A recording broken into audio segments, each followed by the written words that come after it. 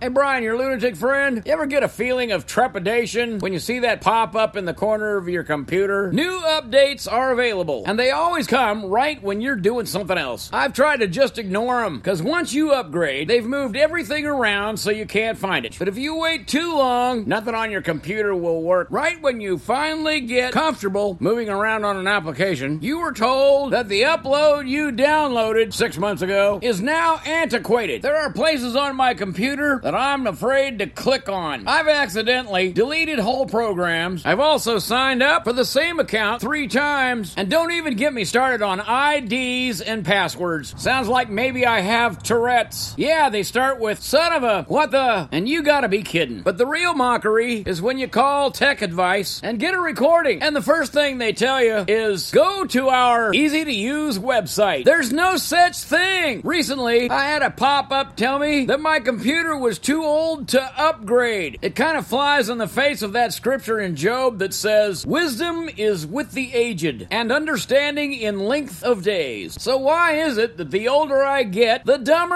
I feel? When I read Psalm 92:14, I have to laugh out loud. It says, the righteous shall bring forth fruit in their old age. And my favorite translation adds, they shall be full of sap and green. Kind of has a new meaning to me now. And yesterday, I heard on the news that the doomsday clock is just 90 seconds away from midnight. I'm not even sure what that means, but right now I would think it is when we all lose the internet. It's hard to imagine that the Bible has survived for thousands of years. Would we still be reading it if the Dead Sea Scrolls were found on a floppy disk? It's hard to imagine that there's an application out there that just needs to be applied, not modified. At my age, I'm grateful for one thing that doesn't change. God's Word doesn't need an upgrade. And that's a nutshell sermon.